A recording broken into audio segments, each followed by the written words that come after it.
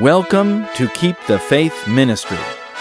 Keep the Faith brings you timely messages with in-depth spiritual analysis of current events in light of Bible prophecy, so you can prepare for the coming of Jesus.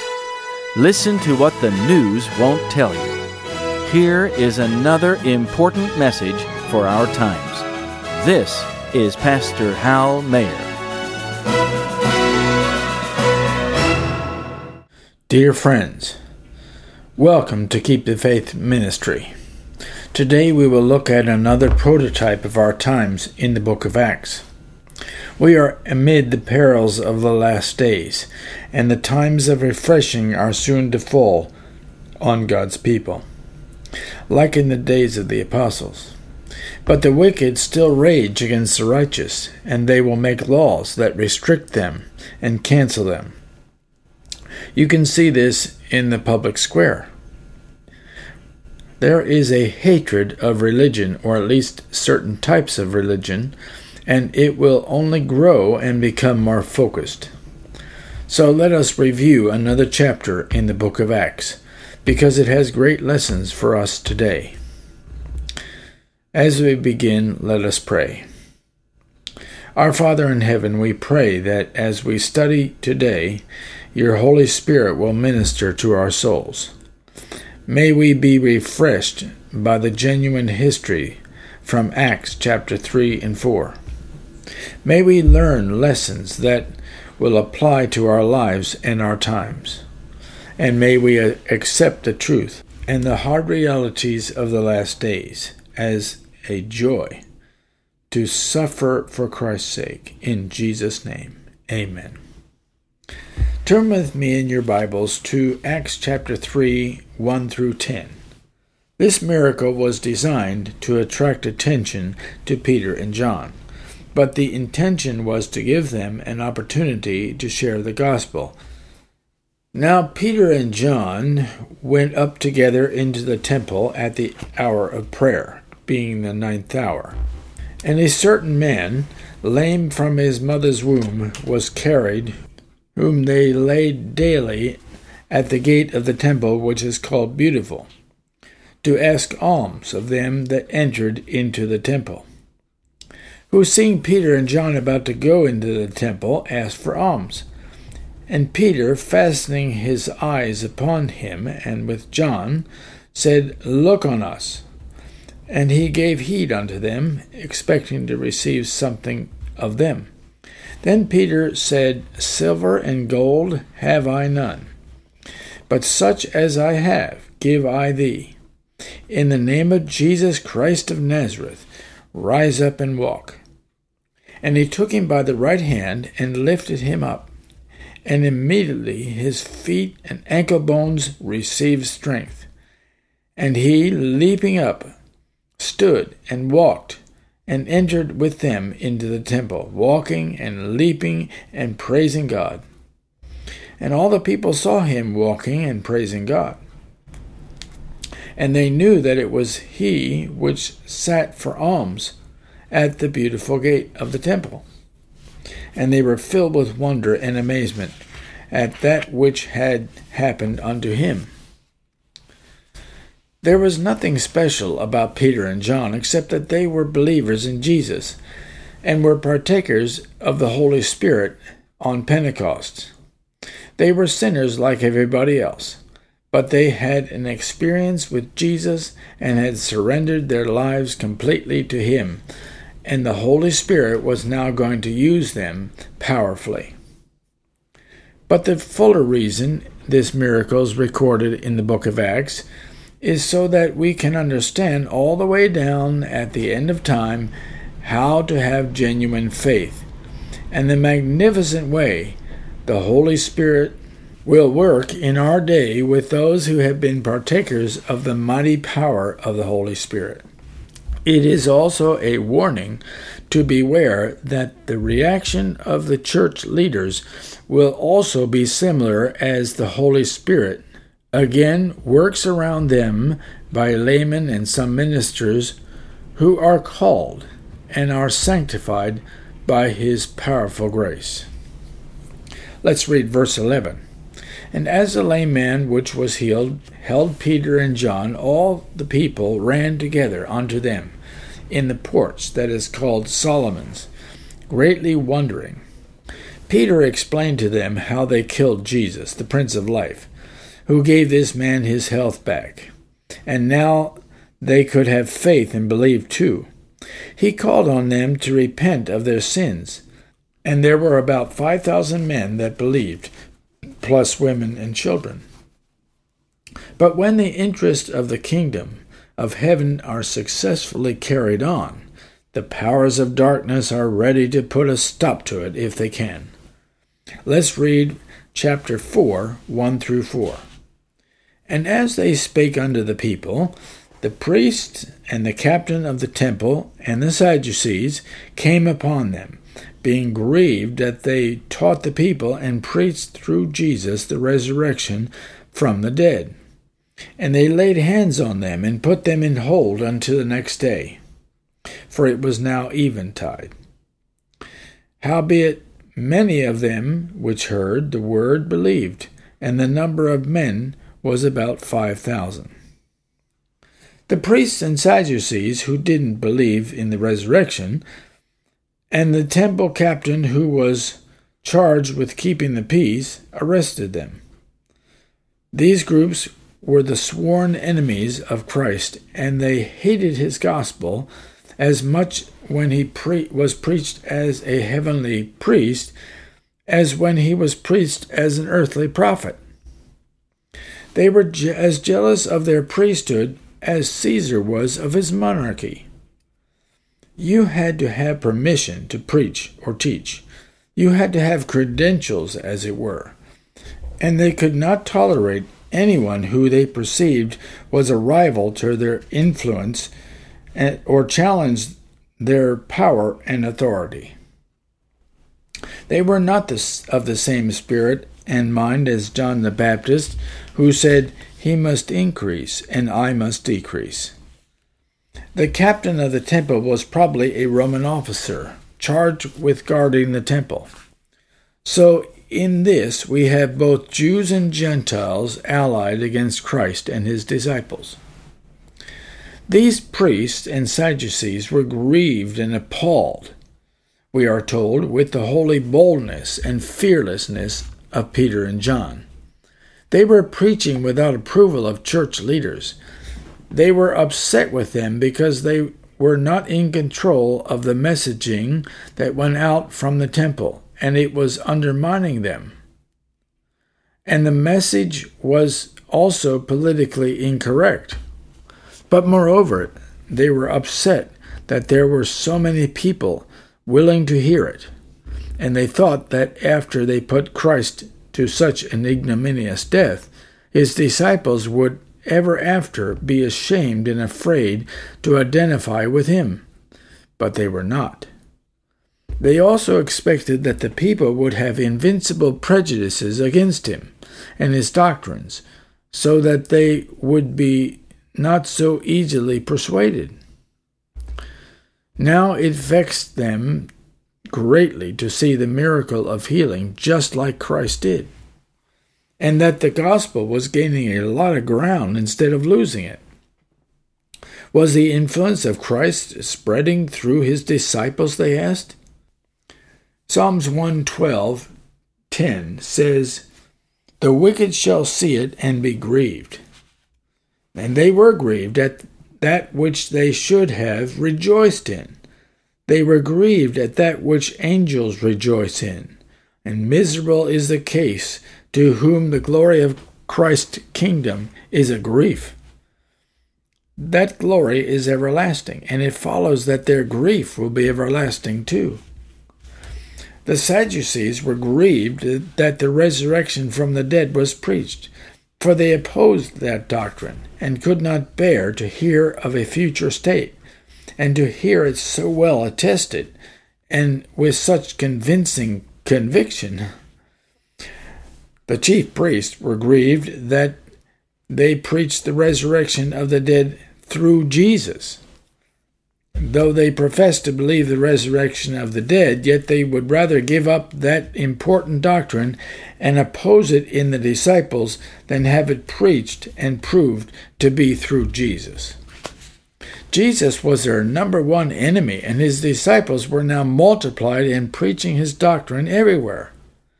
They had to crush the movement if they could. So they laid hands on them. That is, their servants and officers did so at their command. And they committed them to the custody of the Roman officer until the next day. They could not examine them immediately because it was evening, and Jewish law forbade them to hold trials at night. Plus, they needed to organize their strategy and questioning for the next day, when they would arraign the apostles. God knows how to train up his servants for suffering by degrees. By lesser trials, he prepares them for greater trials. For now, they got used to trial of prison and bonds only. It was a trial, but it was also training. But that training prepared them to endure stronger suffering, even unto blood. God is merciful, and he will do the same thing for us.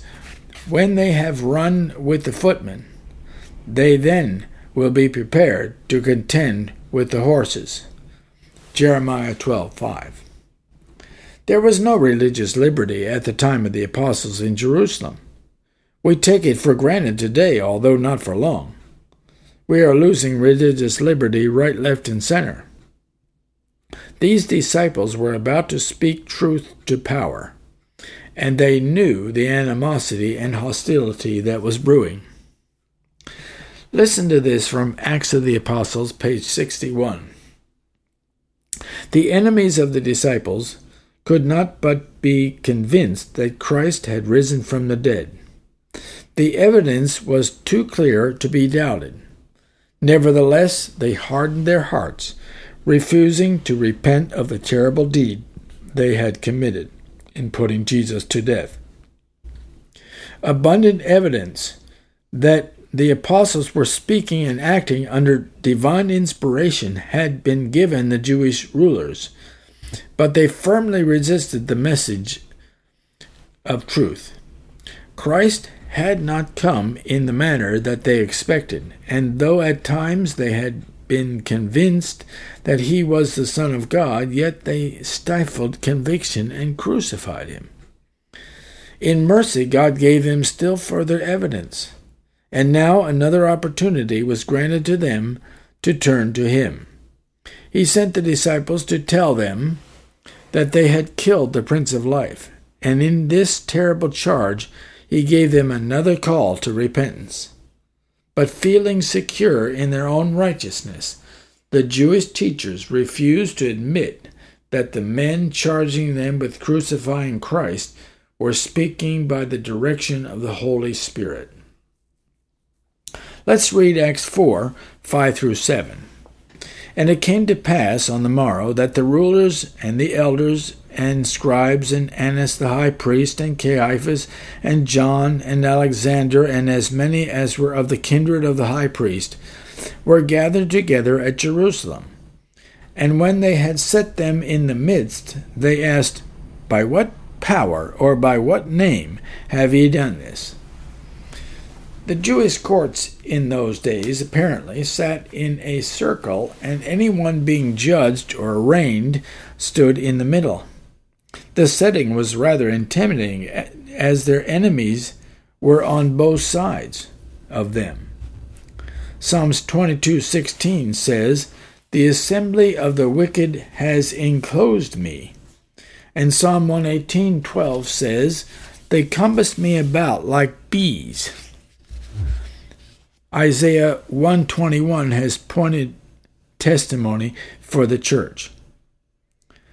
How is the faithful city become an harlot? It was full of judgment and righteousness lodged in it, but now murderers. But the disciples were confident in Christ. They held their heads up as they were ready with their testimony. Not that they had predetermined their answers, but the Holy Spirit rested upon them, and they had confidence in God to give them the right answers that would not be refuted. By what power or by what name have ye done this? The question was really asking, by what authority do you do these things? This was the same question they asked of Christ. Who commissioned you to preach such a doctrine as this? Who empowered you to do such a miracle as this? You have no license from us, and since you are accountable to us, tell us where you got your permission. But they knew very well that they preached Jesus and the resurrection of the dead and the healing of the sick through Jesus. Yet they asked them to try to get anything out of them that looked criminal. Listen to the plea of Peter before this hostile tribunal in Acts 4, 8 through 10.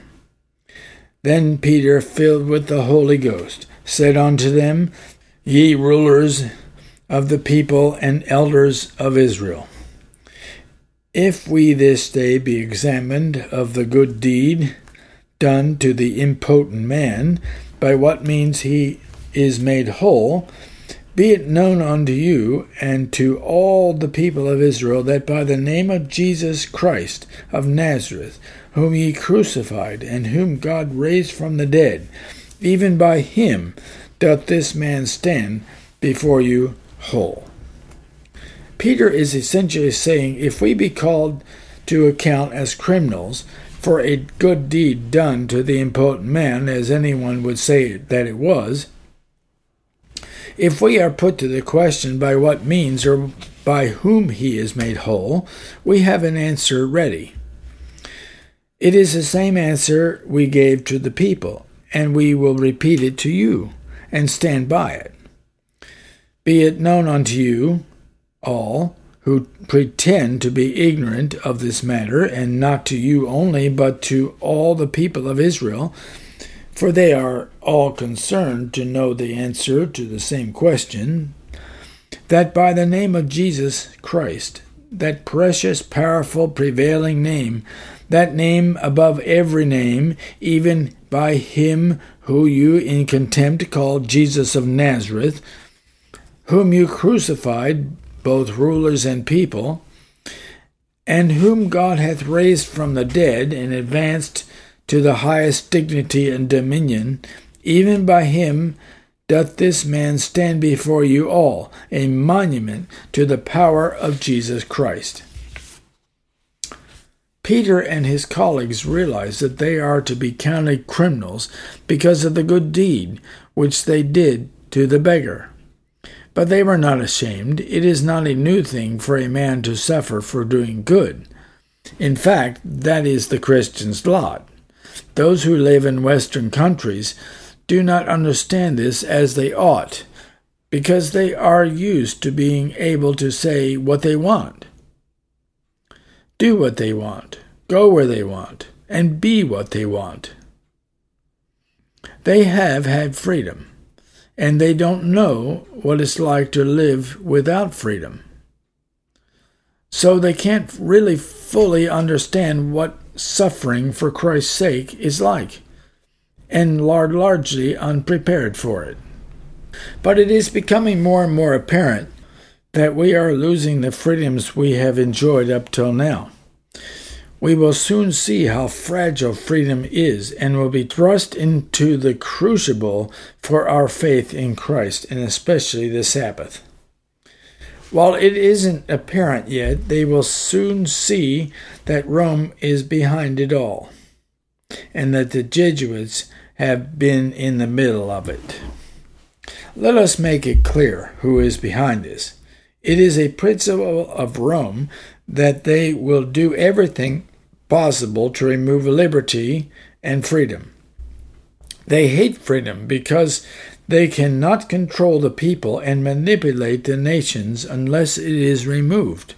They are like their father, the enemy of all mankind, who hates freedom and liberty and uses them to destroy it. Listen to this from Great Controversy, page 565. The pacific tone of Rome in the United States does not imply a change of heart. She is tolerant where she is helpless. Says Bishop O'Connor, religious liberty is merely endured until the opposite can be carried into effect without peril to the Catholic world. The Archbishop of St. Louis once said, "Heresy and unbelief are crimes, and in Christian countries, as in Italy and Spain, for instance, where all the people are Catholics and where the Catholic religion is an essential part of the law of the land, they are punished as other crimes." Peter charges the murder of Christ upon his judges themselves. It is he whom you crucified. Peter is working for their conversion. He endeavors to convince them of sin, and he aims to bring them unto repentance by stirring their consciences. He has to tell them the truth. After all, they put Christ, the Lord of glory, to death. What a mistake they made. The very Messiah, the one whom they should have accepted in their hearts and elevated with their tongues, they crucified and murdered. Peter tells them that which they do not want to hear, that God raised Christ from the dead. So they had advanced the argument that the disciples came at night and stole his body to make people think that he had risen from the dead, as they claimed. But this miracle is too obvious for them to deny. Peter takes advantage of this opportunity to point out that they are theologically and morally out of step with heaven. Do you think religious leaders can be out of step with heaven today? Of course they can, and many are. In fact, anyone who has a spirit of control will be led to persecute and stand against heaven. Canceling, demonizing, and marginalizing is designed to control the people and limit their influence. Peter also has in mind all the bystanders and observers. They will repeat his words to their neighbors. "Be it known unto you all that are here present, and it shall be made known to all the people of Israel, wherever they are dispersed. In spite of all your endeavors to stifle and oppress the truth, everyone will know of the Lord Jesus and the power of his resurrection, and many will believe on him because of this divine revelation of grace and goodwill to men." Peter continues in verse 11, "This is the stone which is set at naught of you builders, which is become the head of the corner. Neither is there salvation in any other, for there is none other name under heaven given among men whereby we must be saved." Now when they saw the boldness of Peter and John, and perceived that they were unlearned and ignorant men, they marveled, and they took knowledge of them, that they had been with Jesus. And beholding the man which was healed standing with them, they could say nothing against it. And Peter just keeps at it. He kindly tells them that there is no salvation outside of Christ. That is also a very hard statement. The Jews viewed the temple or the institutional church and their race as the basis of salvation. But Peter told them that this was not true. Today we have a similar problem. Many people think that membership in the institutional church is the basis of salvation, and they will do everything they can to protect the institution and its leader's reputation, even when it is clear beyond a shadow of a doubt that they are working at cross purposes with God. The court could not refute the testimony of these unlearned and ignorant men. They had spoken words that could not have been of themselves. The Holy Spirit had fulfilled Christ's promise in Luke 21:15. "For I will give you a mouth and wisdom, which all your adversaries shall not be able to gainsay or resist. These men, they had to acknowledge, had been with Jesus and had partaken of his wisdom. The miracle of the healing of the lame man could not be denied. He was standing right there in front of them with Peter and John. The Jewish tribunal was stuck and could not prosecute them further.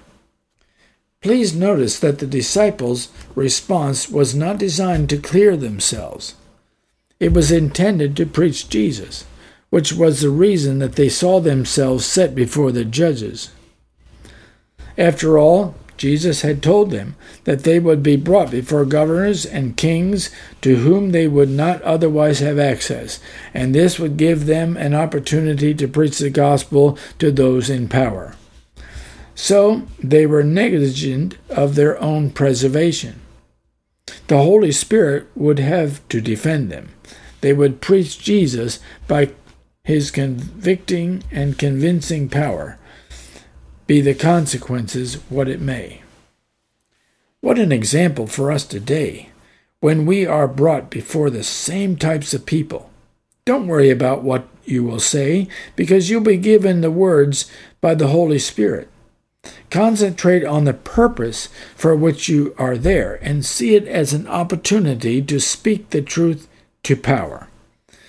If you look for every justification you can to get yourself off the hook or to avoid some punishment, you won't fulfill the purpose of God and you will be defeated. It's also ironic that the man who denied his Lord 3 times, the cowardly Peter, who followed Jesus to the crucifixion at a distance, is now as bold as this. He has been converted, and the Holy Spirit controls him. He is not afraid to face persecution for Jesus' sake. People are placed in positions of power to rule with righteousness, whether it's in the church or the state. And if they are wicked and cause the people to err or to sin because of their own example or by their influence, they will have a far greater responsibility for this in the judgment. So, God has to bring them testimony so that they will be forewarned of his judgments for evil and wickedness. His servants are merely instruments in his hands. Let's read verses 15 through 17. But when they had commanded them to go aside out of the council, they conferred among themselves, saying, What shall we do to these men?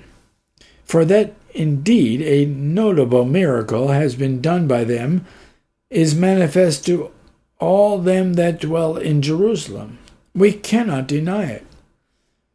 But that it spread no further among the people, let us straitly threaten them, that they speak henceforth to no man in this name. The 3 men were ordered out of the council in order to hide the purpose of the priests and conceal their perplexity.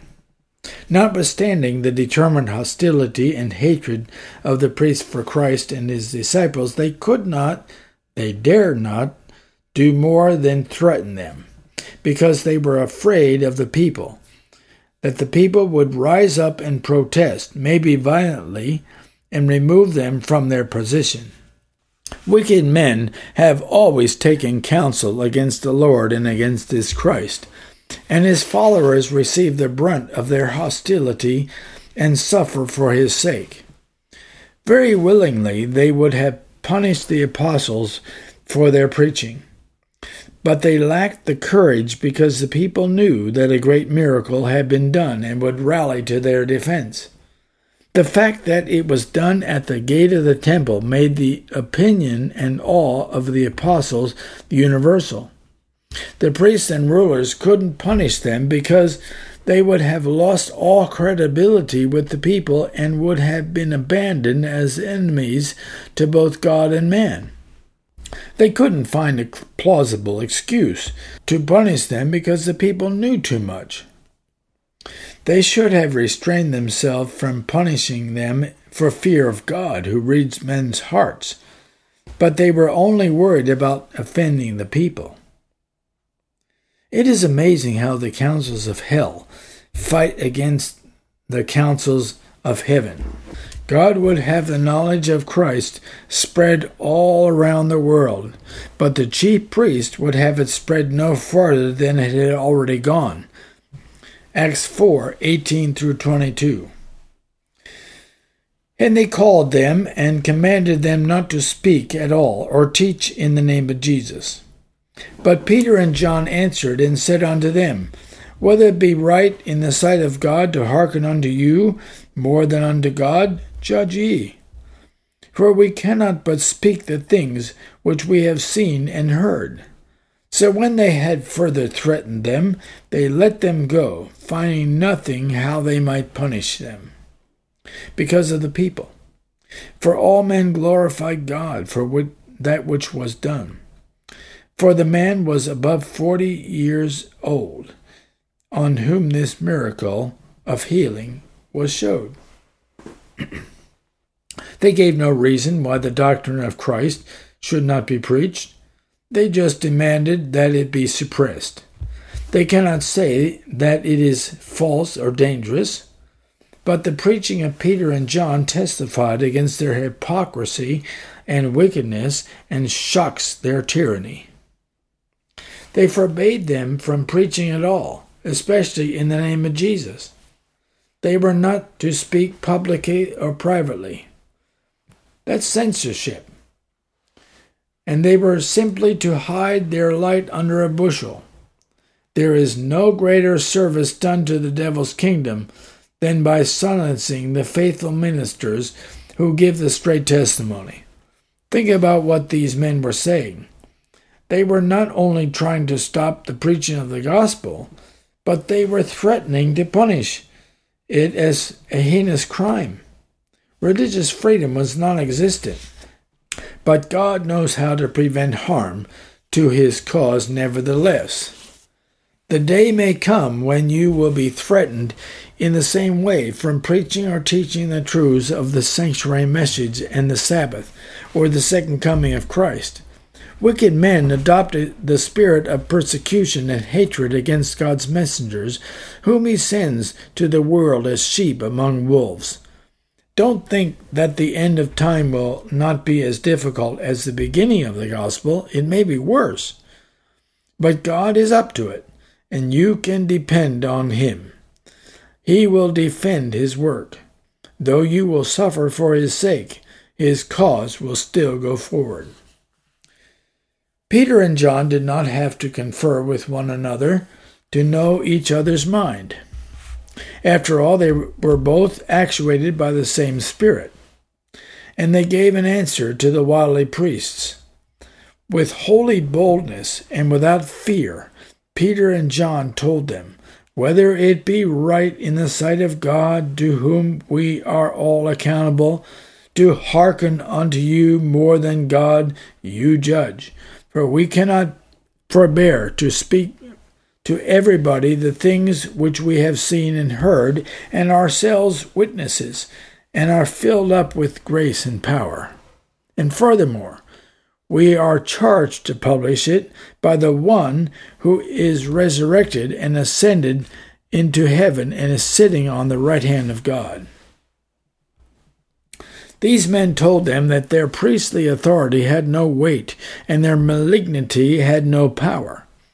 In effect, they tell them that they are resolved to go on preaching and justify it by the command of God and by the convictions of their consciences. It is always the wisest course to obey God than to break a divine command in obedience to a human injunction. How could finite men create laws in conflict with God's infinite law, or justify persecuting God's servants when he has commanded them to preach? Right now, nations have made laws that conflict with the laws of God on many fronts. But a day of serious reckoning is coming. If Peter and John weren't going to publish the truth, who would? These priests were not going to do it, although they should have.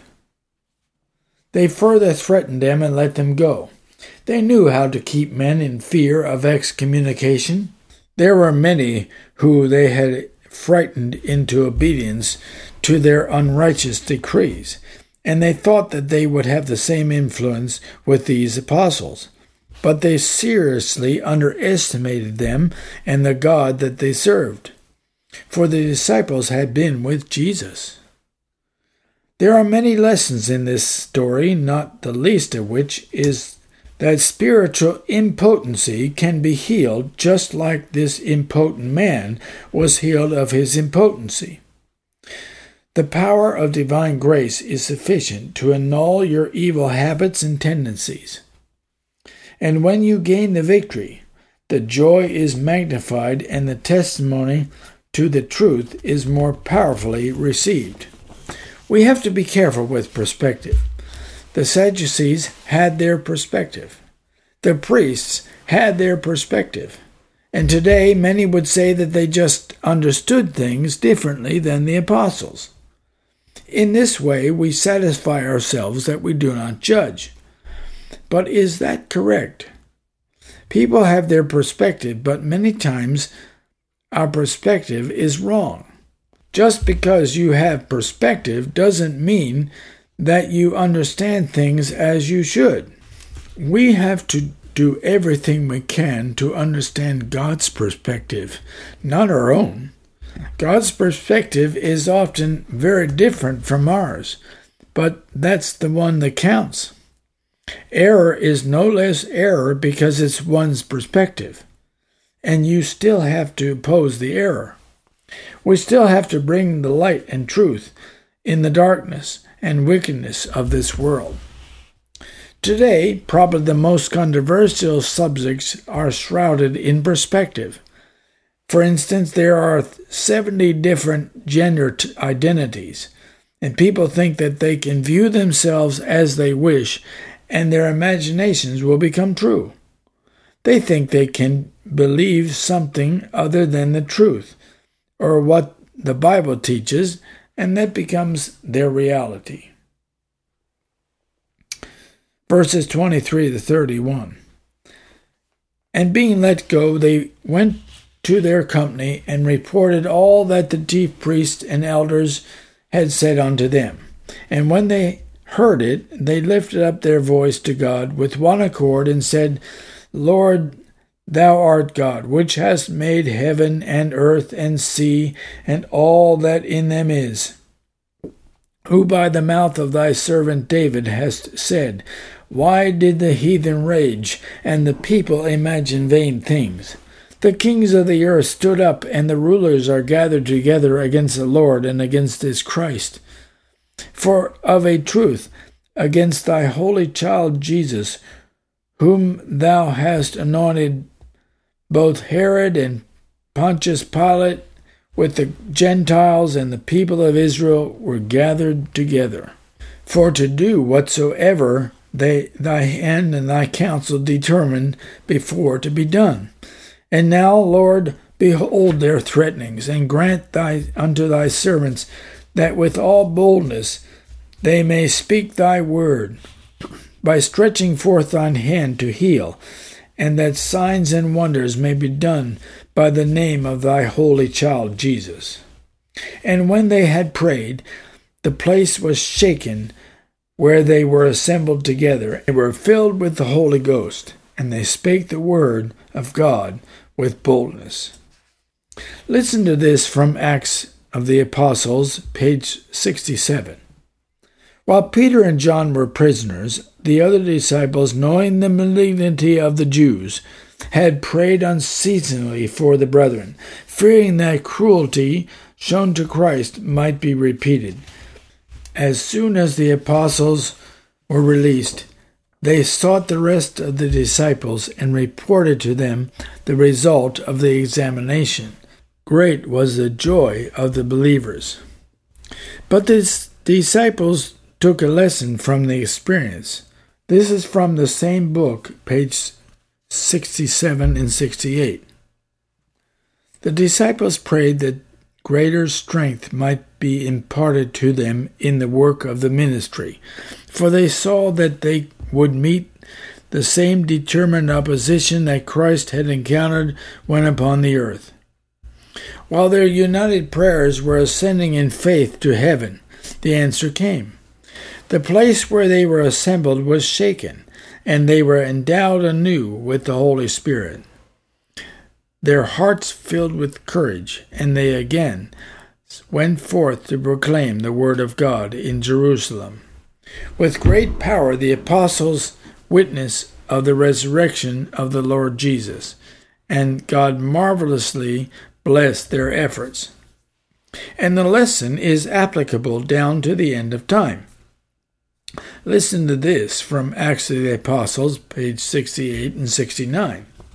This principle we in our day are firmly to maintain. The banner of truth and religious liberty held aloft by the founders of the gospel and by Christ's witnesses during the centuries that have passed since then, has in this last conflict been committed to our hands. The responsibility for this great gift rests upon those whom God has blessed with the knowledge of His Word. We are to receive this Word as supreme authority. We are to recognize human government as an ordinance of divine appointment and teach obedience to it as a sacred duty within its legitimate sphere. But when its claims conflict with the claims of God, we must obey God rather than man. God's word must be recognized as above all human legislation.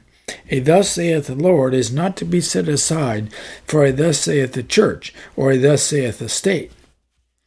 The crown of Christ is to be lifted above the diadems of earthly potentates. Does the experience of Peter and John remind you of anything happening in our day? Well, it happens all the time. Anything that is not according to the official narrative is not only suspect, it is marginalized and persecuted within the church. Those who oppose the coercion of conscience toward the current medical advice, for example, and opposes the General Conference statement about it because it doesn't allow for freedom of conscience, and supports worldly public policy regardless of conscience, is shut down and not allowed to speak or have a voice. They are canceled, criticized, marginalized, and opposed. And even though it is only the perspective of church leaders, they are intractable. They will not bend. They double down and close ranks and will not discuss alternatives. And the reason is that they are so invested and depend on the money that is derived from the deranged and corrupt system that it is impossible for them not to support it, for they would go bankrupt. But they also don't have a good answer to those who ask about religious liberty. It is as if they have made a covenant with death, but the church is following the world, and quite literally following the money. Isaiah has some things to say about this in chapter 28, verse 15. Because ye have said, we have made a covenant with death, and with hell are we in agreement. When the overflowing scourge shall pass through, it shall not come for us. For we have made lies our refuge, and under falsehood we have hid ourselves. Friends, the world today is full of selfishness, pride, and the love of money.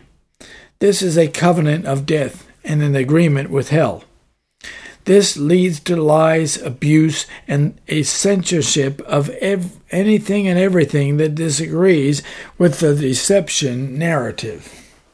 They do not want to hear the truth, and this affects everything about our society.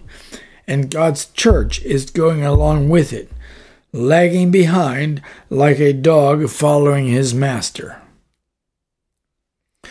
Good people are afraid of the consequences of standing out and being different When their jobs or their means of making a livelihood are threatened, they will self-censor, and thus they will become a party to the deception narrative, even if they don't believe it.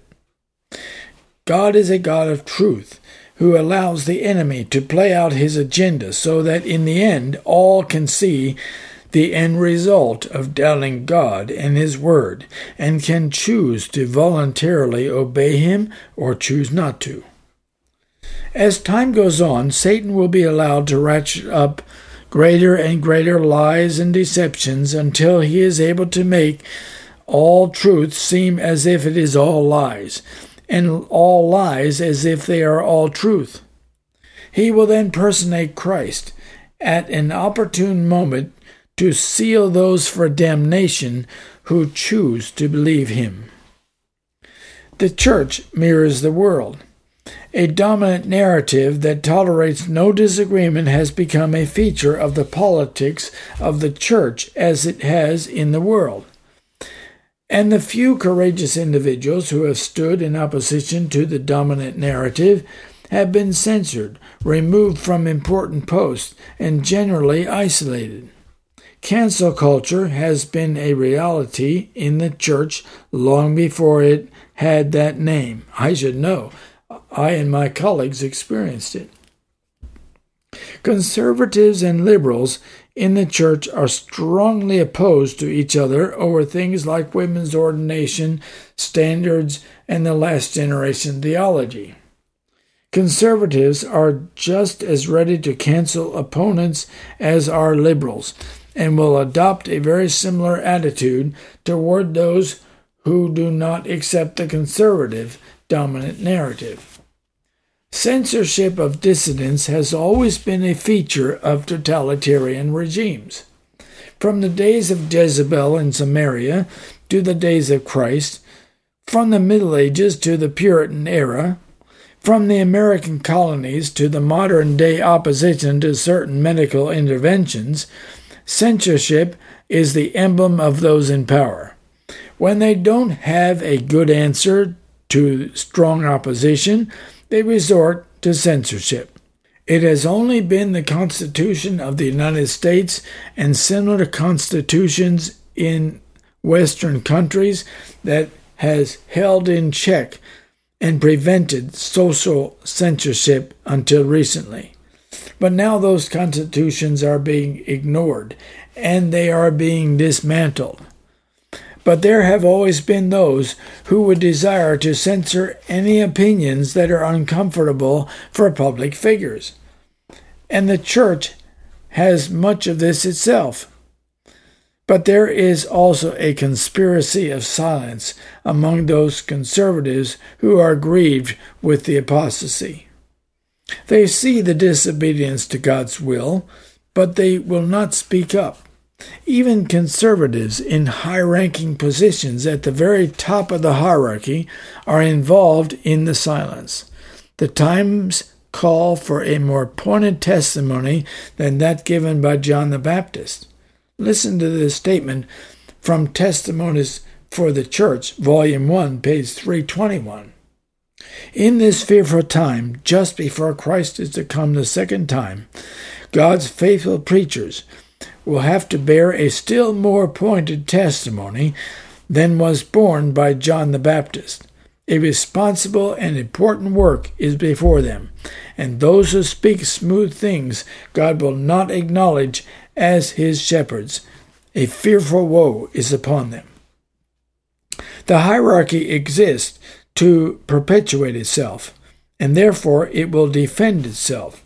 For example, recent attempts to ask or plead for the hierarchy to look at its position on certain medical jabs have been met with censorship, removal of dissenters from the committees, and shutting down discussions at important church meetings. These are classic totalitarian tactics.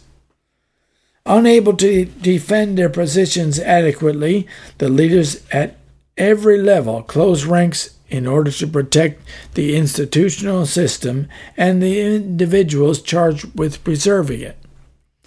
They use coercive muzzling strategies like removal of memberships in associations, delicensing, gaslighting, defunding, retracting, marginalizing, and vilifying of those who were only moments before credible and respected individuals, who now refuse to toe the official narrative. In essence, it is a bullying form of censorship called cancel culture, which tries to disappear not only the heretical language or ideas, but also the heretic who uttered them. And now that the church has embedded liberals in its very fabric, there is a baked-in disdain for the truths that made it what it once was. The COVID pandemic was a lesson that should be heeded by liberals and conservatives alike. It was an opportunity to become familiar with the tactics that will ultimately be employed by society and the government to restrict the movements and speech of God's faithful people. But it is alarming to see the church using them too. The world has a long history of invoking contagious disease to justify segregation laws against despised minorities. The most notorious of these in the 20th century were the Nazis, who segregated and quarantined Jews because they were not genetically strong as other Germans. Eventually, they gassed them to death. Are we about to experience similar things in the 21st century? Will the church cooperate with totalitarianism? They did during World War II to save the institutional church from suppression by the Nazis. They apologized publicly for the cancellation of the memberships of the Jews who were members 60 years later when all the perpetrators were dead. The lateness of the apology undermines the perception of seriousness. A failure to recognize and acknowledge the truth of a matter does not change the truth, but it steels the perceptions against the truth, and it allies the individual to the falsehood and deception more strongly. When once you have committed a wrong act, it is easier to commit another wrong act. When the institution or church itself is at stake, leaders and administrators seem to be immune to logic and reason. They don't realize that they are persecuting the very ones that are speaking the truth to power. The truth is just as unwelcome today by those in ecclesiastical power as it was in the days of the apostles. One final note. It's from Acts of the Apostles, page 69. We are not required to defy authorities. Our words, whether spoken or written, should be carefully considered, lest we place ourselves on record as uttering that which would make us appear antagonistic to law and order. We are not to say or do anything that would unnecessarily close up our way. We are to go forward in Christ's name, advocating the truths committed to us. If we are forbidden by men to do this work, then we may say, as did the apostles, whether it be right in the sight of God to hearken unto you more than unto God, judge ye. For we cannot but speak the things which we have seen and heard. The time is coming when we will have to have a prayer life that is similar to that of the apostles, for we will face the same issues that they faced. It is an amazing time that is before us. We will see things that we have never seen before, and we will experience persecutions like we have never experienced before. Now they are just inconveniences compared to what is coming. So please get your life ready for the crisis ahead. Unite with Jesus and let no man get in the way of your relationship to Him. Let us pray. Dear Father in heaven, we are on the verge of experiencing persecution like the disciples did when the Holy Spirit was poured out in the early rain. We pray that we will have a close walk with Jesus and a connection that will make it possible for the Holy Spirit to be poured out on us. At the same time, we pray for the strength to stand against the enemy. Thank you for your promises. Please stand with us, we pray. In Jesus' name, amen.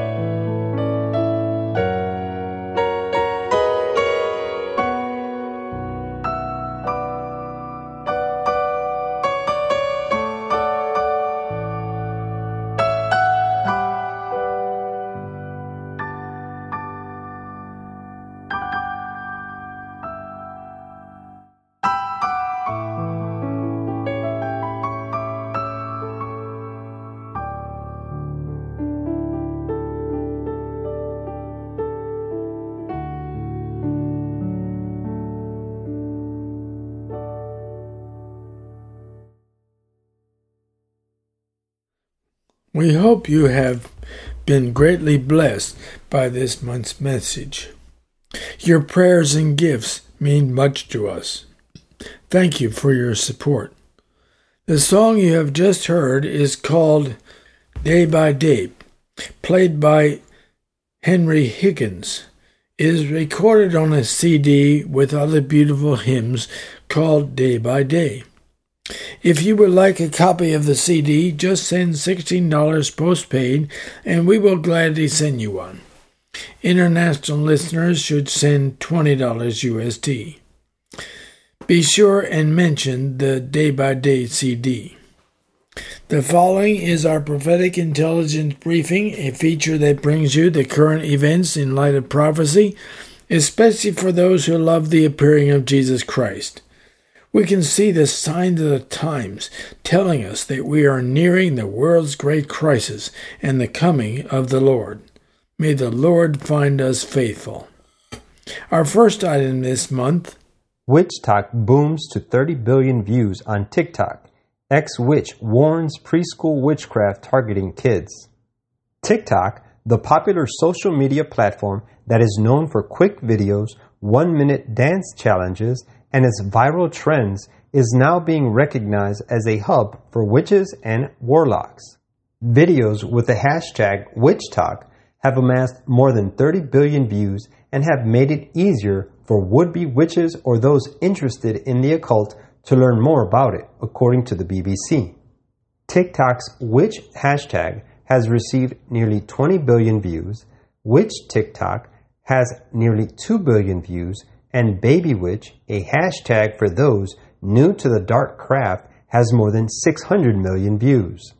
One practicing witch who has amassed a large following told the BBC she performs spells and magic on the platform because it makes her feel empowered and in control. Quote, TikTok has changed the way we practice witchcraft. It's so acceptable now to learn from social media, she added.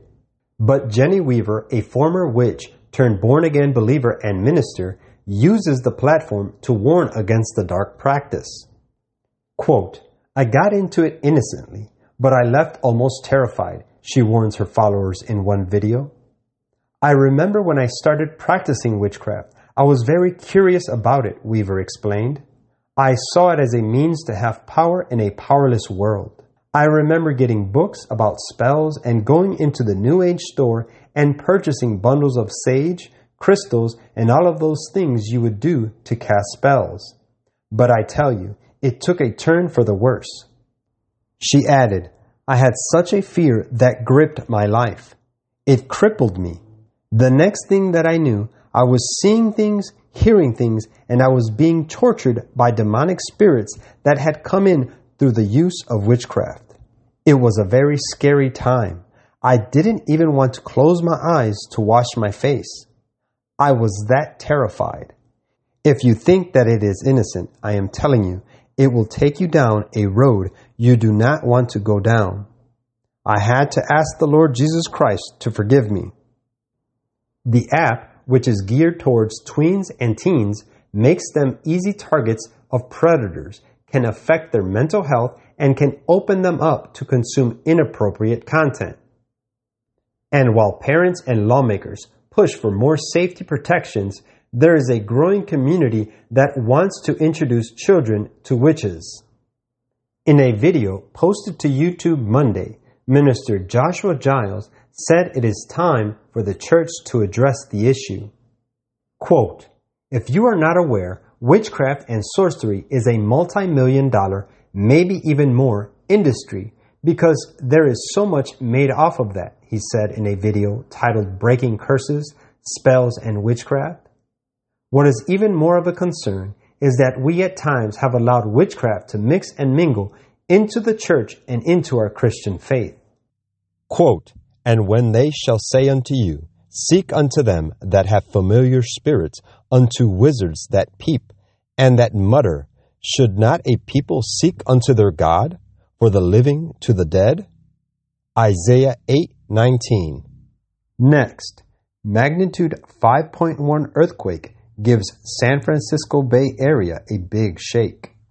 A magnitude 5.1 earthquake was felt widely across California's greater San Francisco Bay Area on Tuesday, rattling homes and shaking windows. The quake hit at 11:42 a.m. with a depth of 4 miles, just south of Mount Hamilton in the hills about 12 miles east of downtown San Jose. According to the U.S. Geological Survey, a magnitude 2.9 aftershock struck shortly after at 11:47 a.m. in the same area, followed by a magnitude 3.6 aftershock at 3:08 p.m. Quote, "There's a 1 in 100 chance of an aftershock greater than magnitude 5 in the next day," Anne-Marie Balte, a research geophysicist with the USGS, said in a video about the quake on Twitter. There could be 10 to 15 aftershocks of magnitude 3 or greater in the next week. Aftershocks of this magnitude and duration are totally normal for an event of this type.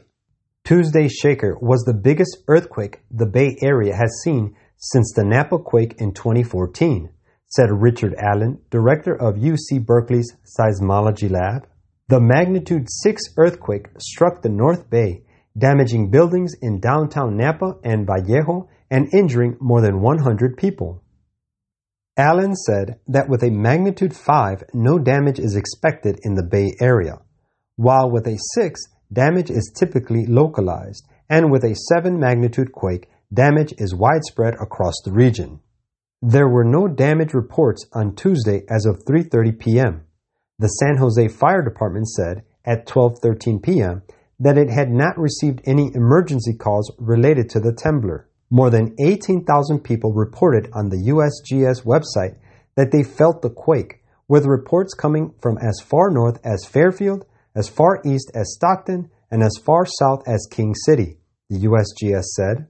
Quote, "Yep, we felt that earthquake here at the office in Monterey," the National Weather Services office in Monterey shared on Twitter. BART said it was holding trains for 5 minutes and would be doing inspections. Quote, "Expect major delays system-wide while we follow our safety procedures," BART said. The USGS said the tremor struck on the Calaveras Fault. The last time the fault, which runs through the hills east of San Jose, saw a significant quake was in 2007 when a magnitude 5.5 hit near Alum Rock on Halloween. Quote, "When we think about hazardous faults in the Bay Area, there are 3 primary faults: San Andreas, Hayward-Rogers Creek, and Calaveras," Allen said. Calaveras is one of the big 3. The USGS sent out a shake alert, and many people reported receiving a notice on their phones warning them that a quake was coming just a few seconds before the tremor hit. Quote, "Clearly a lot of people got the alert," Allen said. "That was a great demonstration of the early warning system." Quote, "God went through the proud land of Egypt as he will go through the earth in the last days.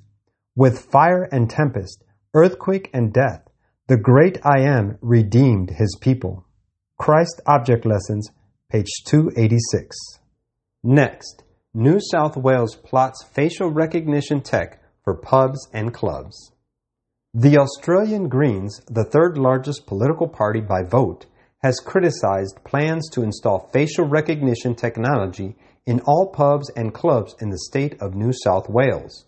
The technology is aimed at keeping people with self-imposed gambling bans from gambling. The club's NSW and the Australian Hotels Association NSW said a state-of-the-art facial recognition system will be installed in all hotels and clubs in NSW next year. The system will scan the faces of everyone entering the gaming area and check them against a list of people who have registered in the self-exclusion system.